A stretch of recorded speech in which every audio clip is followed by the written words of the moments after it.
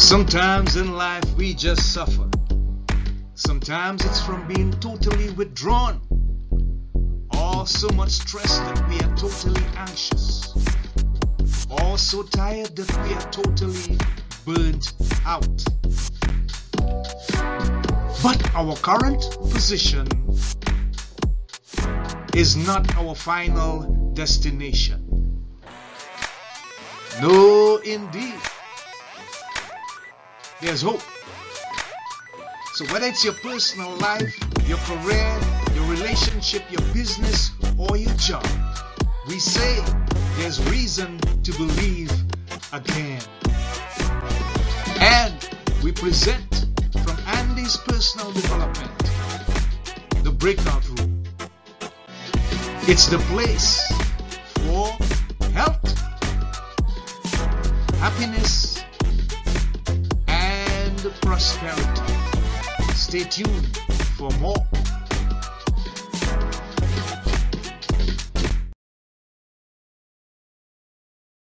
Okay, so we are live in the breakout room, and this is Andy of Andy's Personal Development. Today we have a very special episode that is going to give us some vital information about life's traumas and how we can overcome some of the things that we have struggled with in the past that have been very traumatic and mind-boggling for us to even understand and comprehend how it happened to us in the first place.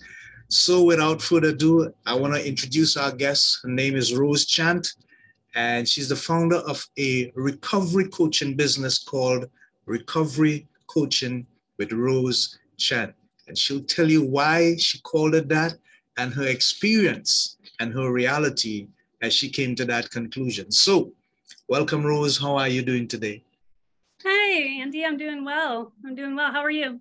I'm good. Thanks for asking. We are really glad to have you on, and we thank you for taking the time out of your schedule to be with us today on the breakout room. We really appreciate the effort. Thank you. Shy, but she'll get used to it in a little bit. All right. So I want to start from the beginning, Rose, because I believe that your experience, the foundation of your experience, is basically when you were at that 14-year-old age and you had that experience that probably you never saw coming, you were not prepared for. And it is not something that if somebody had told you, you would say, yeah, maybe, maybe not. But then again, when it happened, the reality of it was really traumatic. Tell us about that accident that took place, that vehicular accident that took place at age 14 that led you basically to where you are now. Well, as a typical 14-year-old, I used to like to party with my friends and drink and hang out, and we thought we were invincible, really. And one night when we were drinking, we decided to go for a drive, and the driver insisted that he only had 2 drinks, but still. And it was a rainy night. The car hydroplaned into a telephone pole, and I got a traumatic brain injury from the event. It was really scary when I woke up because I was in a coma for a few weeks, almost a month. And when I woke up, I was strapped to the bed in a hospital, and I had no idea what happened. And my family just looked really freaked out when I opened my eyes. So they said, you were in an accident, and we honestly didn't think you were going to wake up. And the doctors said that if I did wake up, I would have little to no cognitive ability. But clearly that's not the case, because here I am years later. Exactly. It was pretty crazy. I couldn't walk. I had to relearn how to walk. I had to relearn how to talk. And for the first few days, everything I saw was double. So all 4 lobes were substantially impacted in the accident. So it affected everything. So it was a long journey to get better, a long, long journey. Yeah. And yet here we are, right? Yeah, yeah. So, Rose, I'm going to make this as real as I possibly can for you and for our listeners and supporters. Now that you are speaking about it, after that period of time, is there any part of you that get that feeling that takes you right back to that place, and you are relieved now that you have overcome it and that you have learned so much and become stronger and better? But how did you actually feel just now, just speaking about it? How real was that for you? Oh, as real as if it was yesterday. Yeah. That situation, that was 15 or 16 years ago, and it's still something I think about every single day, and it still feels very real, especially when I'm driving on rainy days.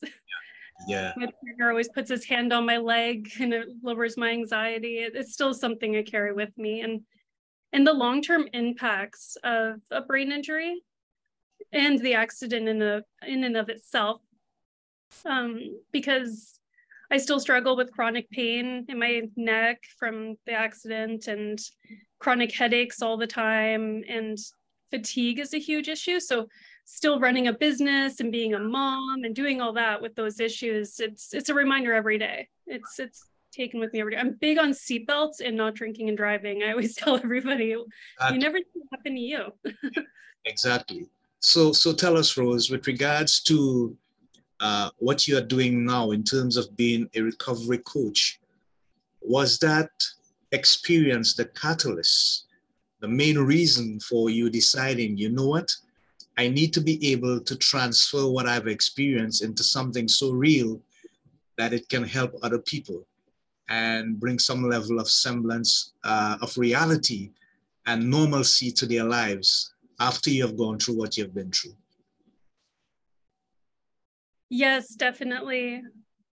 It was something I drank at and used at all through my teen years, because I was very much in self-pity, thinking, why did this happen to me?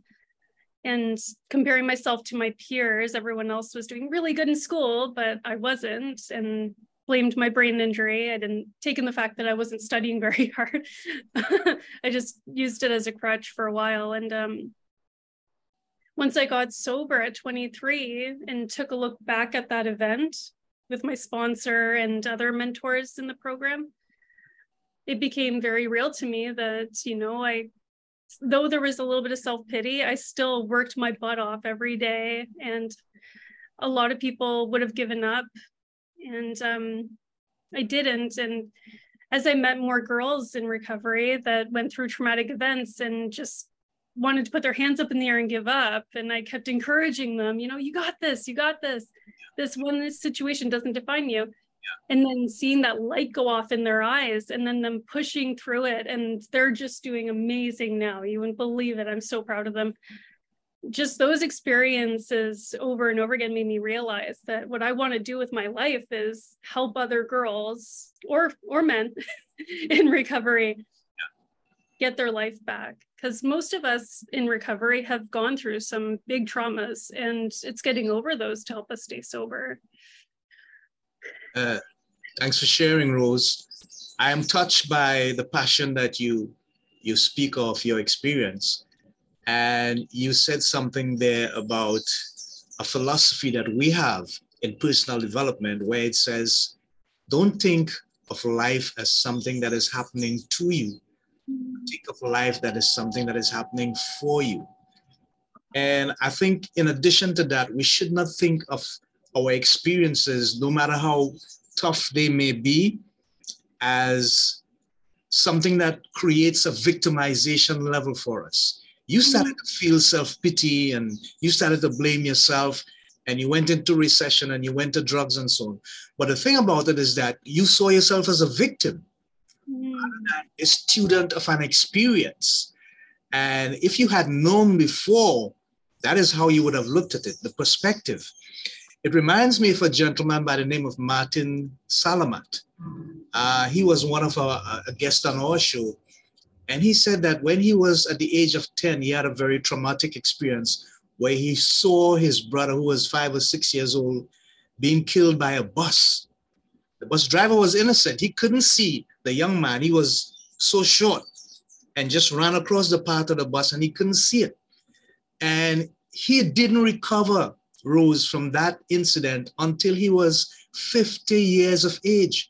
So it took him 40 years to get closure, to get relief, and to get release. And the majority of his life had been like a prison. Mm.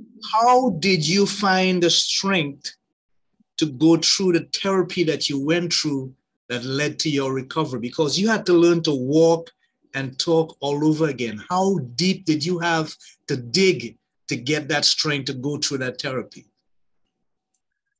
I think it was, I don't want to sound crazy, but I think that it was God, you know, it was God and it was my family. I am very blessed with a very close family. My mom and my sister and I are inseparable, and same with my grandparents, my uncles, my cousins. They were at my side constantly, and they're all military too. So the do not quit is kind of cemented into my brain. Yeah. So, and they were with me every day, helping me through the, oh, what's it called? Physiotherapy. Yes. I remember once when I was walking down the hallway and I was holding on to my stepdad's arm, and then my grandfather called to me down the hallway to tell me something. And I started walking by myself and looked back and responded. And we all just celebrated because it was the first time I looked back and walked at the same time. Yeah. All good. Yeah. This is part of my family. And they've helped me through my addiction as well. It was them almost kicking me out of the family that was the catalyst to start getting sober. But they've always been by my side, always. Yeah. Wonderful. And it's amazing that people understand that. You always have to have folks around you who can help you maintain a certain level of accountability for yourself so that you become responsible for your actions, and also to believe in yourself that you can actually do it. How difficult was it for you to get away from the addiction? What were some of the things mentally that you had to go through and emotionally you had to struggle with? But eventually, it's like you said, you had enough. You reached a point where you realize enough is enough. What happened? What was the experience like to get to that point and then take it to the next level where you entered into therapy and decided you needed to get better because you needed to do better with your life?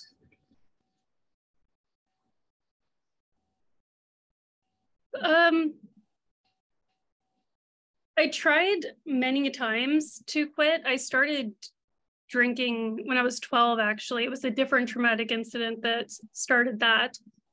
But it was the accident that made me realize that I had a problem, because the neuropsychologist told me, if you drink, you could die. And I actually struggled not to drink. I had a hard time. I only stayed sober for 6 months with impending death over my head, keeping me sober. And after those 6 months, I thought, oh, I'll just give it a try a little bit. And I'm lucky to be alive because he said it would swell my brain. I don't know all the neuro terms, but so it was when I was 14 that I started to try to quit, and I didn't actually until I was 23. So there was lots of interventions, my family giving me support, counseling, all the things. But I don't know what happened when I was 23. Again, I think it was a higher power of some sort, because there was many times that, you know, I thought that I would lose everything, but I just kept using. But that one fateful day, I was about to be evicted. My mom was just done with me, and my accounts were going to be frozen.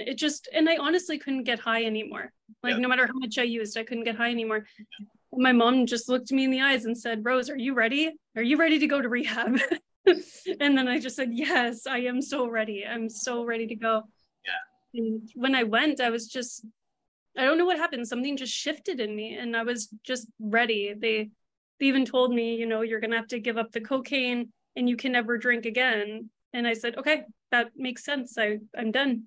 Wow. And just jumped in with both feet. I didn't believe in God at the time. And they said, you need to find a higher power. So I was like, okay. I started talking to nothing until I felt a connection. But yeah, sorry, I feel I'm coming down with a cold. But yeah, I feel like it was some kind of higher being that just said it was time, you know. Yeah, fascinating. I really thank you for sharing with us, Rose. What I want to look at is you said something here, and I'm going to read it. Um, there is no such thing as healing trauma completely. I want you to explain that to the people that are listening or those who are going to hear the podcast or see the podcast later. Because I think sometimes there's a false perception that you totally get over the stuff that you've been struggling with. But you're alluding to something that says to us, you get better at managing yourself. But there's always that little stigma of it that would raise its ugly head ever so often and remind you that you don't need to go back to that place. How do you get people to understand that it does not completely go away, but you have to learn continually to better manage yourself, grow in confidence, and do all that is necessary to get your values now aligned to a higher and better place where your lifestyle can remain something that you could be proud of? Just go into details of how that happens for us. Wow, that is a powerful question.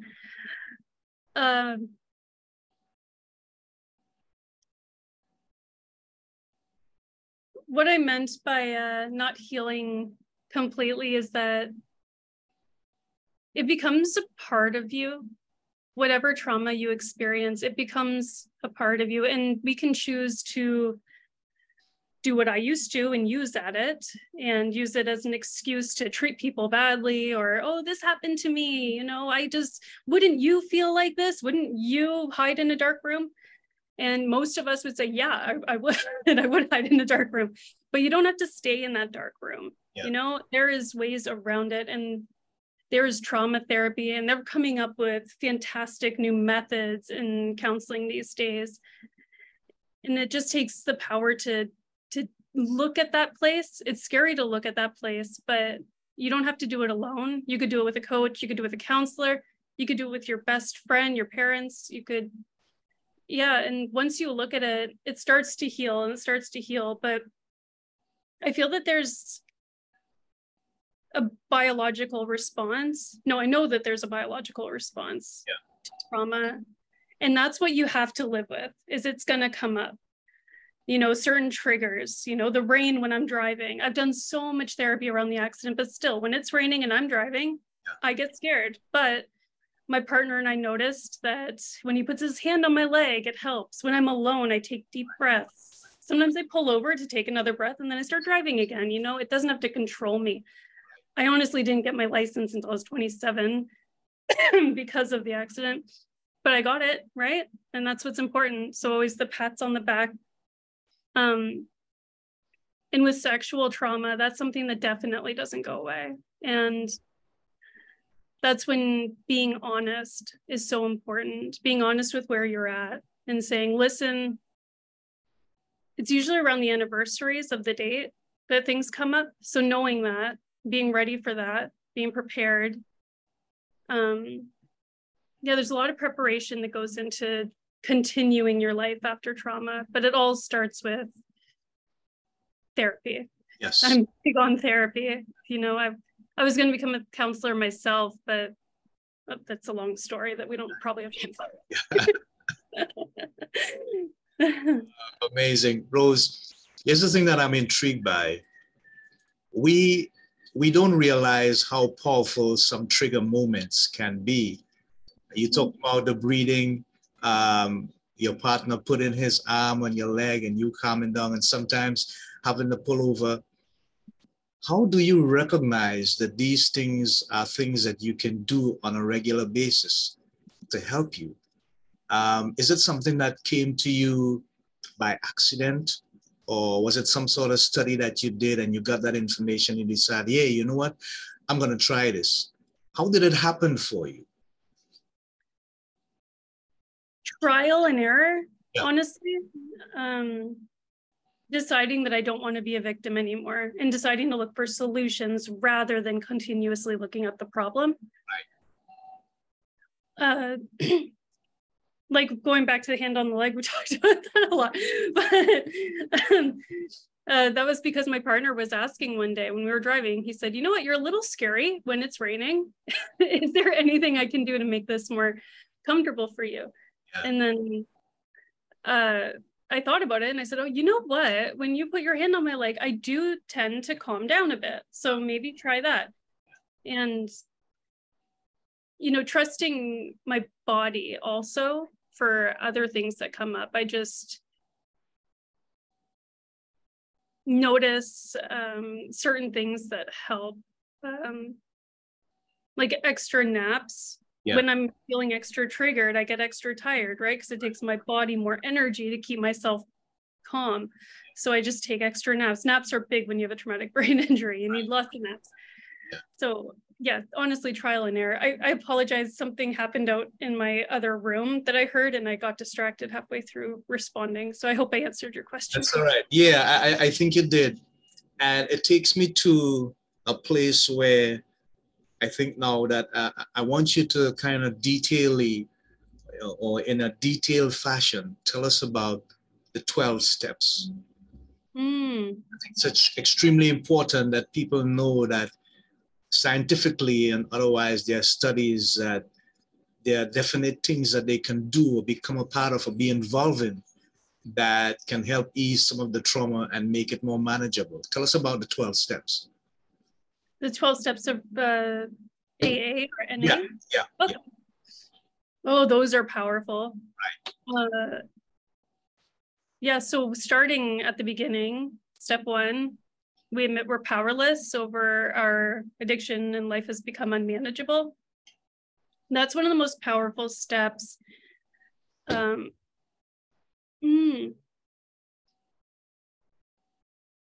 starting to feel uncomfortable because one of the things in the rooms is that we do not associate with media. So I'm wondering if I'm breaking any of the traditions by talking about the 12 steps. I don't know. I don't know either. I'll just break it down very simply. So it's not in too much detail. Right. Yeah, steps 1, 2, and 3 are coming to believe in a higher power and turning our will over to it, which is very powerful. I honestly struggled on step 3 for my first year. It took me a long time to do it because I think personally as a survivor of trauma, my power was one of the only things I had, right? I fought for it and it was mine. And I didn't want to give it to something that I never seen or heard of.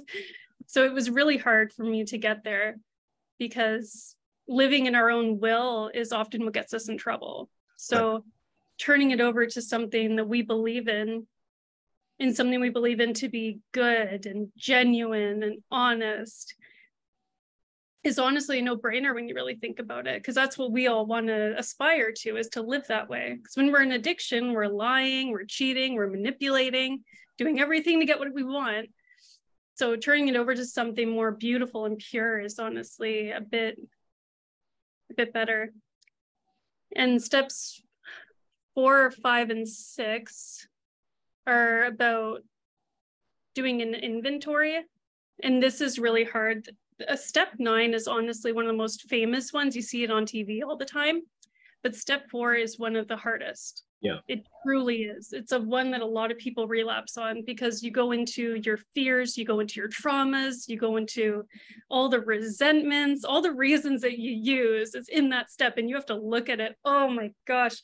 The first time I did step 4, my counselor said, okay, the steps are supposed to keep you sober. And I think that if you don't slow down, you might use. So I honestly could only write down like a couple resentments on my first step 4. And then the second time I got through all of them, but yeah. And then, so you go through all of them and then you read them to your sponsor, or you can read them to a chaplain.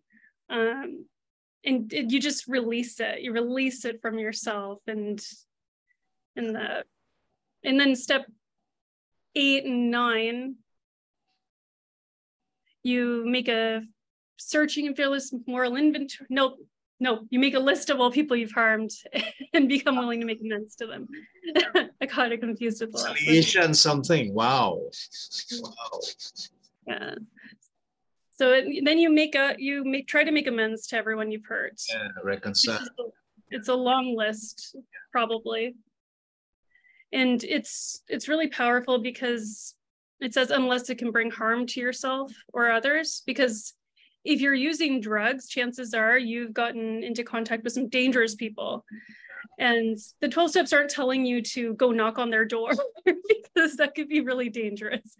So there's other ways to make amends to those kinds of people. And that's something your sponsor or coach can help you with. And then at the end of the steps, in step 11 and 12, you continue through meditation and connection. And you continue to take a moral inventory every single day. You know, one thing that I got for advice was look at the day at the end of the day and think, what did I do good and what could I do better? And that's something really powerful that I still try to do every night, is think about, and it's not what did I fail at and how can I not fail? No, it's what did I do good and what can I do better? Because it's always building on strengths. So yeah, the 12 steps are amazing. They're amazing. I think anybody, even if they're not an addict, should do them. Yeah. It's like a life-altering tool, and it helps you have a more fresher, realistic perspective on life. Thank you so much for sharing, Rose. I want to give you a little breather because I want to show something, and I'll have you comment on it. So let's see if we can get it going here. There you go.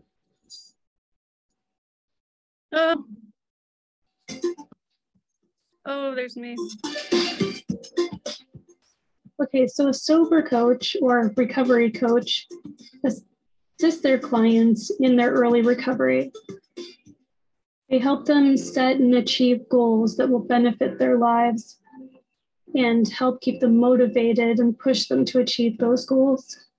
The way that a recovery coach is different from a sponsor is that sponsors are 12-step based and help their sponsees go through the 12 steps. Sometimes a sponsor will help with other things, but they don't have to. A sober coach can help with the 12 steps if they're asked, but mostly they use other techniques to help the individual cope with their addiction and come up with coping strategies and keep them on track in other ways towards their designated goals. Okay, great. So here's the thing, Rose. That was a very touching example of how we can explain something that is real to us and use a comparison. So there's a difference between the sponsor, the therapist, and the coach. Here's a question. How do they all holistically combine together to help someone to actually recover and to gain some semblance of normalcy?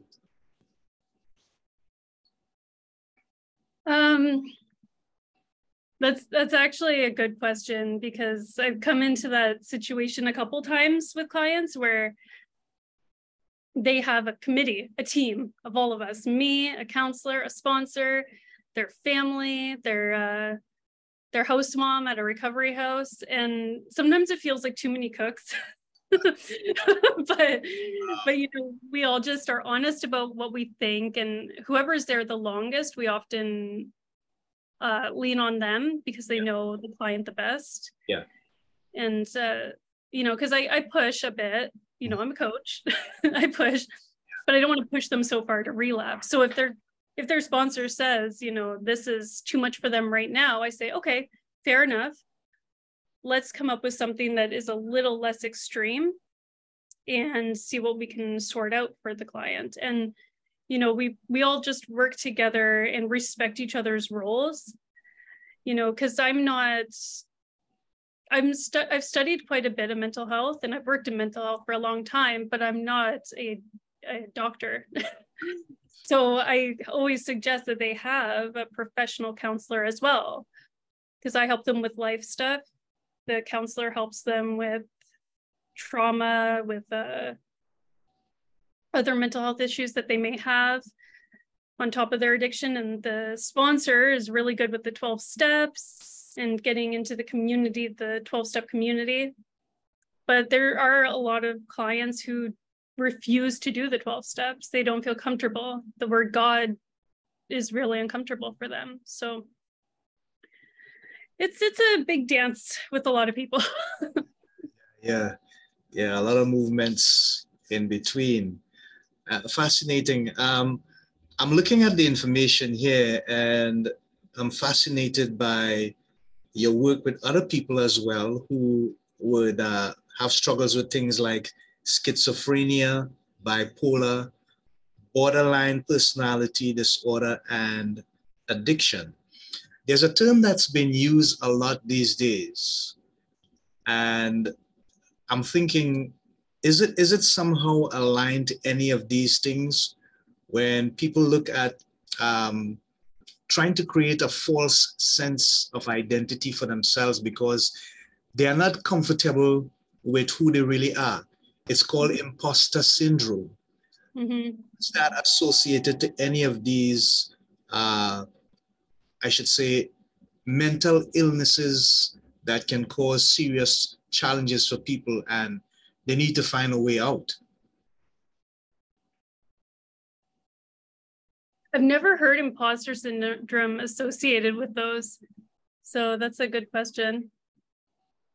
I know that for myself, when I was using, it was to control my reality for sure. That's why I was so attracted to cocaine. As someone who's tired all the time, having something that made me feel up and awake and productive was lovely.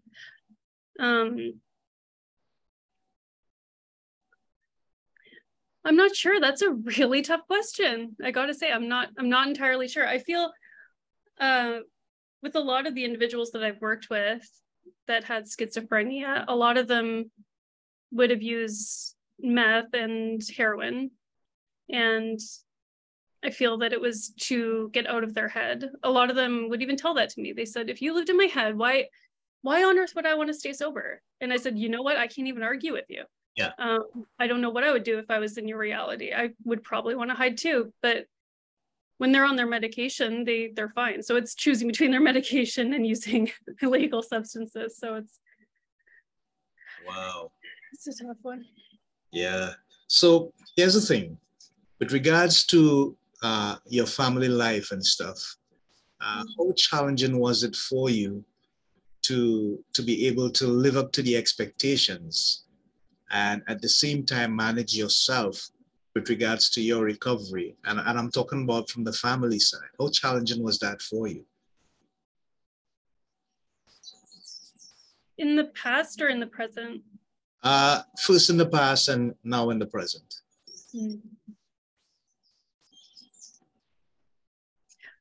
Forgive me, can you repeat the question? You said that you had a lot of support from your family, but I could remember you distinctly saying, your mom said to you, hey, Rose, it is time. You made that decision, but you had to go through a process. Right. You balance that process with the expectation of the family then. And how are you doing it now? Is it challenging for you? Oh, yes. It was very challenging. The fact that my family was ready to give up, and it wasn't that they were giving up on me, and thinking of it that way was probably not very healthy.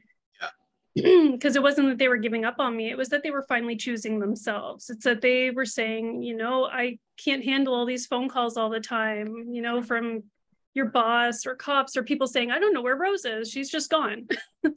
Like, that would be terrifying for a mother to hear, right? So they were choosing to put themselves first, to say, you know what, if you want to live this life, you go live it.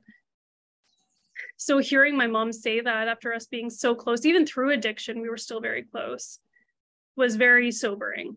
And living up to her expectations once I got into recovery was very difficult too, because she was used to me lying. She was used to me sneaking. She was used to me making mistakes all the time. So she would call me almost every day and just be like, oh, what are you doing? What are you doing? And I'd be saying, oh, I'm working on my step work, or I'm going to a meeting, or because the beginning of recovery is very about just recovery. So I didn't have much of a life outside of it back then. And I could tell it was because she was worried. And I kept trying to tell her, don't be worried, I'm okay. And I would get really mad. And once or twice she got jealous of my sponsor because I leaned on my sponsor so much. And I would tell her, you know, you're very important to me, Mom, and you know me very well, but she knows a different side of me, and it's very important that she's involved.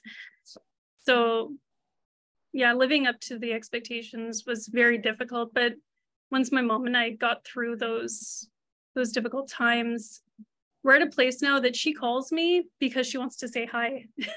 Or she calls me because she wants to check on my kids. It's not because she's worried. She's never worried about me anymore, actually. It's a beautiful place to be. Yeah. Yeah. Wonderful. That's good. That's really amazing. Thank you so much for sharing. I can still feel the passion there, Rose. Appreciate your honesty. In terms of the future for you, Rose, with regards to the work that you're doing, and what you are seeking to accomplish with people with regards to the information that you are sharing, mostly from your experience and then your certification. What are the further plans that you're going to put into place? Is there going to be a memoir? Is there going to be a book?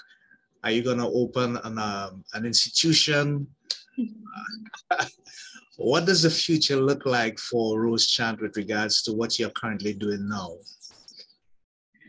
I've thought about writing a book, but there's that voice in my head that says, who would read it, right? You know, is it that interesting of a story? So fighting with that part of my brain, it might come out one day, but it might not. But I do want to open some sober houses with coaches working in the houses or adjacent to the houses. And the long-term goal is hopefully a treatment center that has coaches that are assigned to someone as soon as they hit a wait list. Yes. Because the waiting list is such a dangerous place for addicts to be. You know, make that choice to make the change, but then they have to wait. Like, what? Who would stop using if they have to wait? So yeah, any of them that are on a wait list are immediately assigned a coach that starts the treatment right away but I haven't decided quite yet what that will look like, but I know that they need someone to support them immediately. And then, apologies. Yeah. So that's good. That's really good. Yeah, and coach for once they leave treatment as well to get them on the right track towards their new life. Because one thing that concerns me the most is when people go through treatment, they do all that work, they get to that great place, and then they're spat out of the treatment center and maybe land in a recovery house. But a lot of recovery houses are just that. They're just a house with sober people in it. And occasionally they get checked on, or they'll have a house mom that lives there. But I find the life skills really, really important. Yep. So I want to have the people that go through the treatment center to immediately be working on their life skills. They will get their driver's license, or at least started on the process. So a lot of people who get into recovery don't have ID yet. So they'll get started on that process too, or get signed up for school, or decide what they want to do with the rest of their beautiful new life. Yeah. You know, so that's kind of the plan. It's in its infancy. That will probably be another 10 or 20 years before that happens. I don't know, but yeah, a lot of people are starting to work on that. I've noticed that life skills is becoming part of the new treatment regime. I'm really excited about it. Yeah, it is. And it's especially important now because we seem to be living in an era, basically post-COVID, where so many things that have happened in the time that we were dealing and managing and striving to exist with COVID is kind of spilling over into what we're planning to do going forward, you know, and so I think there are a whole lot of people that need information that's going to say to them, hey, look, there's a better way, there's a newer way that we can do this. And that's how the life skills come into play, because you need to be able to learn to manage, first of all, yourself, Mm-hmm. And that helped you to deal with what is happening on the outside of you. And as you were speaking, I remember listening to a coach, and he was speaking about his main concern was that when he had worked with people and they had overcome some of their challenges, some of their traumas, some of their negative experiences, one of the things that he observed is that they had a tendency to go back into the atmosphere and the places and the venues that caused them to struggle with what they were struggling with in the first place. Mm. And he felt as if, well, you do that and all the hard work and the time that we have put into your rehab seems to have just dissipated, because what you need to do is to find a change of atmosphere, new friends, new activities, new places to go, new venues. But how do we convince someone to do that when where they came out from is all that they know? The people, the venues, the places, the social connections. It might be family, it might be friends, or people that they consider to be friends. How do we convince them, hey, you need to make some changes in that area as well? Because if you continue to go back to that, it's going to do you more harm than good. Mm-hmm.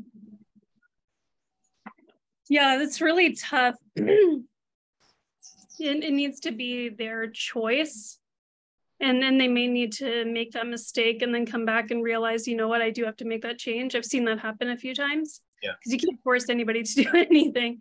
But for my recovery, that was something that was brought up in treatment when we were planning my aftercare, where I was going to go. They said, you can't go back to Victoria. And then I said, well, where am I going to go? Where am I going to live? And they said, well, we strongly suggest that you move up to Nanaimo and start a new life there. And that really scared me. And I was very adamant that I wasn't going to do it. You know, why would I leave? My family lived in Victoria. My whole life was there. My job was there. Everything was there. My house, my stuff, my cat, everything. And I talked to my grandfather, and I really respect him. So I think that might have been a big part of it, was that I respect him very, very deeply. And he said, okay, Rose, I know that you can find drugs anywhere you go, but in Victoria, they can find you really easily. You could be walking down the street and run into someone and bam. So yeah, him saying that made a big difference. And then, yeah, so I changed my number, moved out of town, just completely started over. And it helped that I didn't have big connections there. I didn't have kids yet, nothing like that. So it really depends on the person and what they're leaving behind. But it's honestly safer just to start over and stop hanging out at those places. One saying in recovery is, you know, if you sit in the barber's chair, you're going to get a haircut.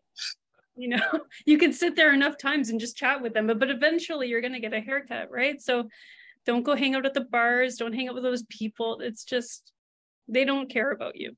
Yeah. Wow. Yeah. Okay.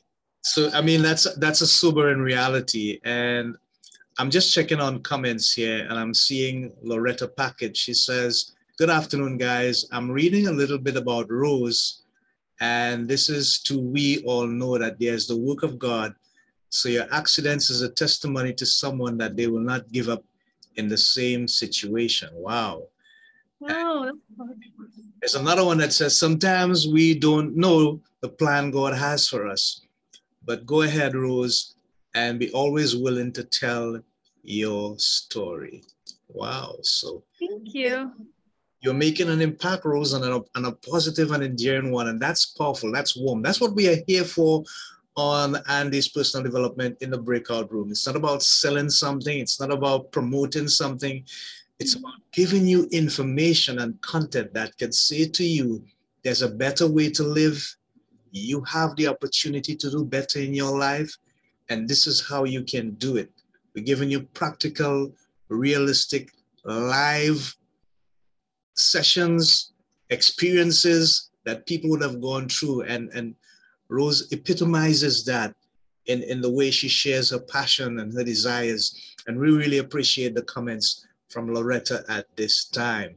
So we have just about 1 minute to go, Rose. I'm going to give you the opportunity now to tell people about how they can make contact with you if they want to get information on recovery, coaching, the things that you do, and if they need for you to advise them, so to speak, how they can make contact with you. Go ahead. Awesome. If you go to my website at rosechant.com, there should be a link on my Work With Me page where you can book a discovery call. And on that call, it's completely free, and we'll have a nice little chat, find out if we even get along, and do a small assessment and see if there's anything I can do to help you and your recovery from addiction. Yeah, great. So I have another response that I'm gonna, I just responded to. It says, Andy, some people go back to test their strengths. Some made it and some didn't. And to go back or not to go back, it's enough to be strong. So it's different in every human. So I suppose what she's saying is that there are some people who would probably want to put their newfound life to a test and say to themselves, okay, so let me go back to see how it's going to hold up. Some may be strong enough to overcome it, but some may not be, and they have to go back and start all over again. And that's sad. We don't want you to go through that. So what we are saying is, listen to what Rose is saying. She's the expert here because she's been there, done that. And so we really thank her for being on the show and for sharing such vital information about life skills, how to overcome, how to get into therapy, how to deal with the trauma, and to realize that it does not really go away. But as time go on and you get the support of family and friends and the different persons that would come on, the professionals, it becomes more easier to manage. And at times they say to us in our coaching profession, when you're willing to do the hard things, things become easier as it goes along, but you got to start somewhere. So until next time, this is Andy of Andy's Personal Development, together with our guest, Rose Chant, saying, continue to seek health, happiness, and prosperity. They are the keys to a better life and for you discovering your innate purpose, which God has placed you here for. Do not deny that. Do not separate yourselves from that, because that is when you get true fulfillment for being on planet Earth, and you make a great ROI on the investment that the universe made in putting you here. So until then, so long. Godspeed. Shalom. Thanks, everyone. Bye. Bye. Hey, hold on there.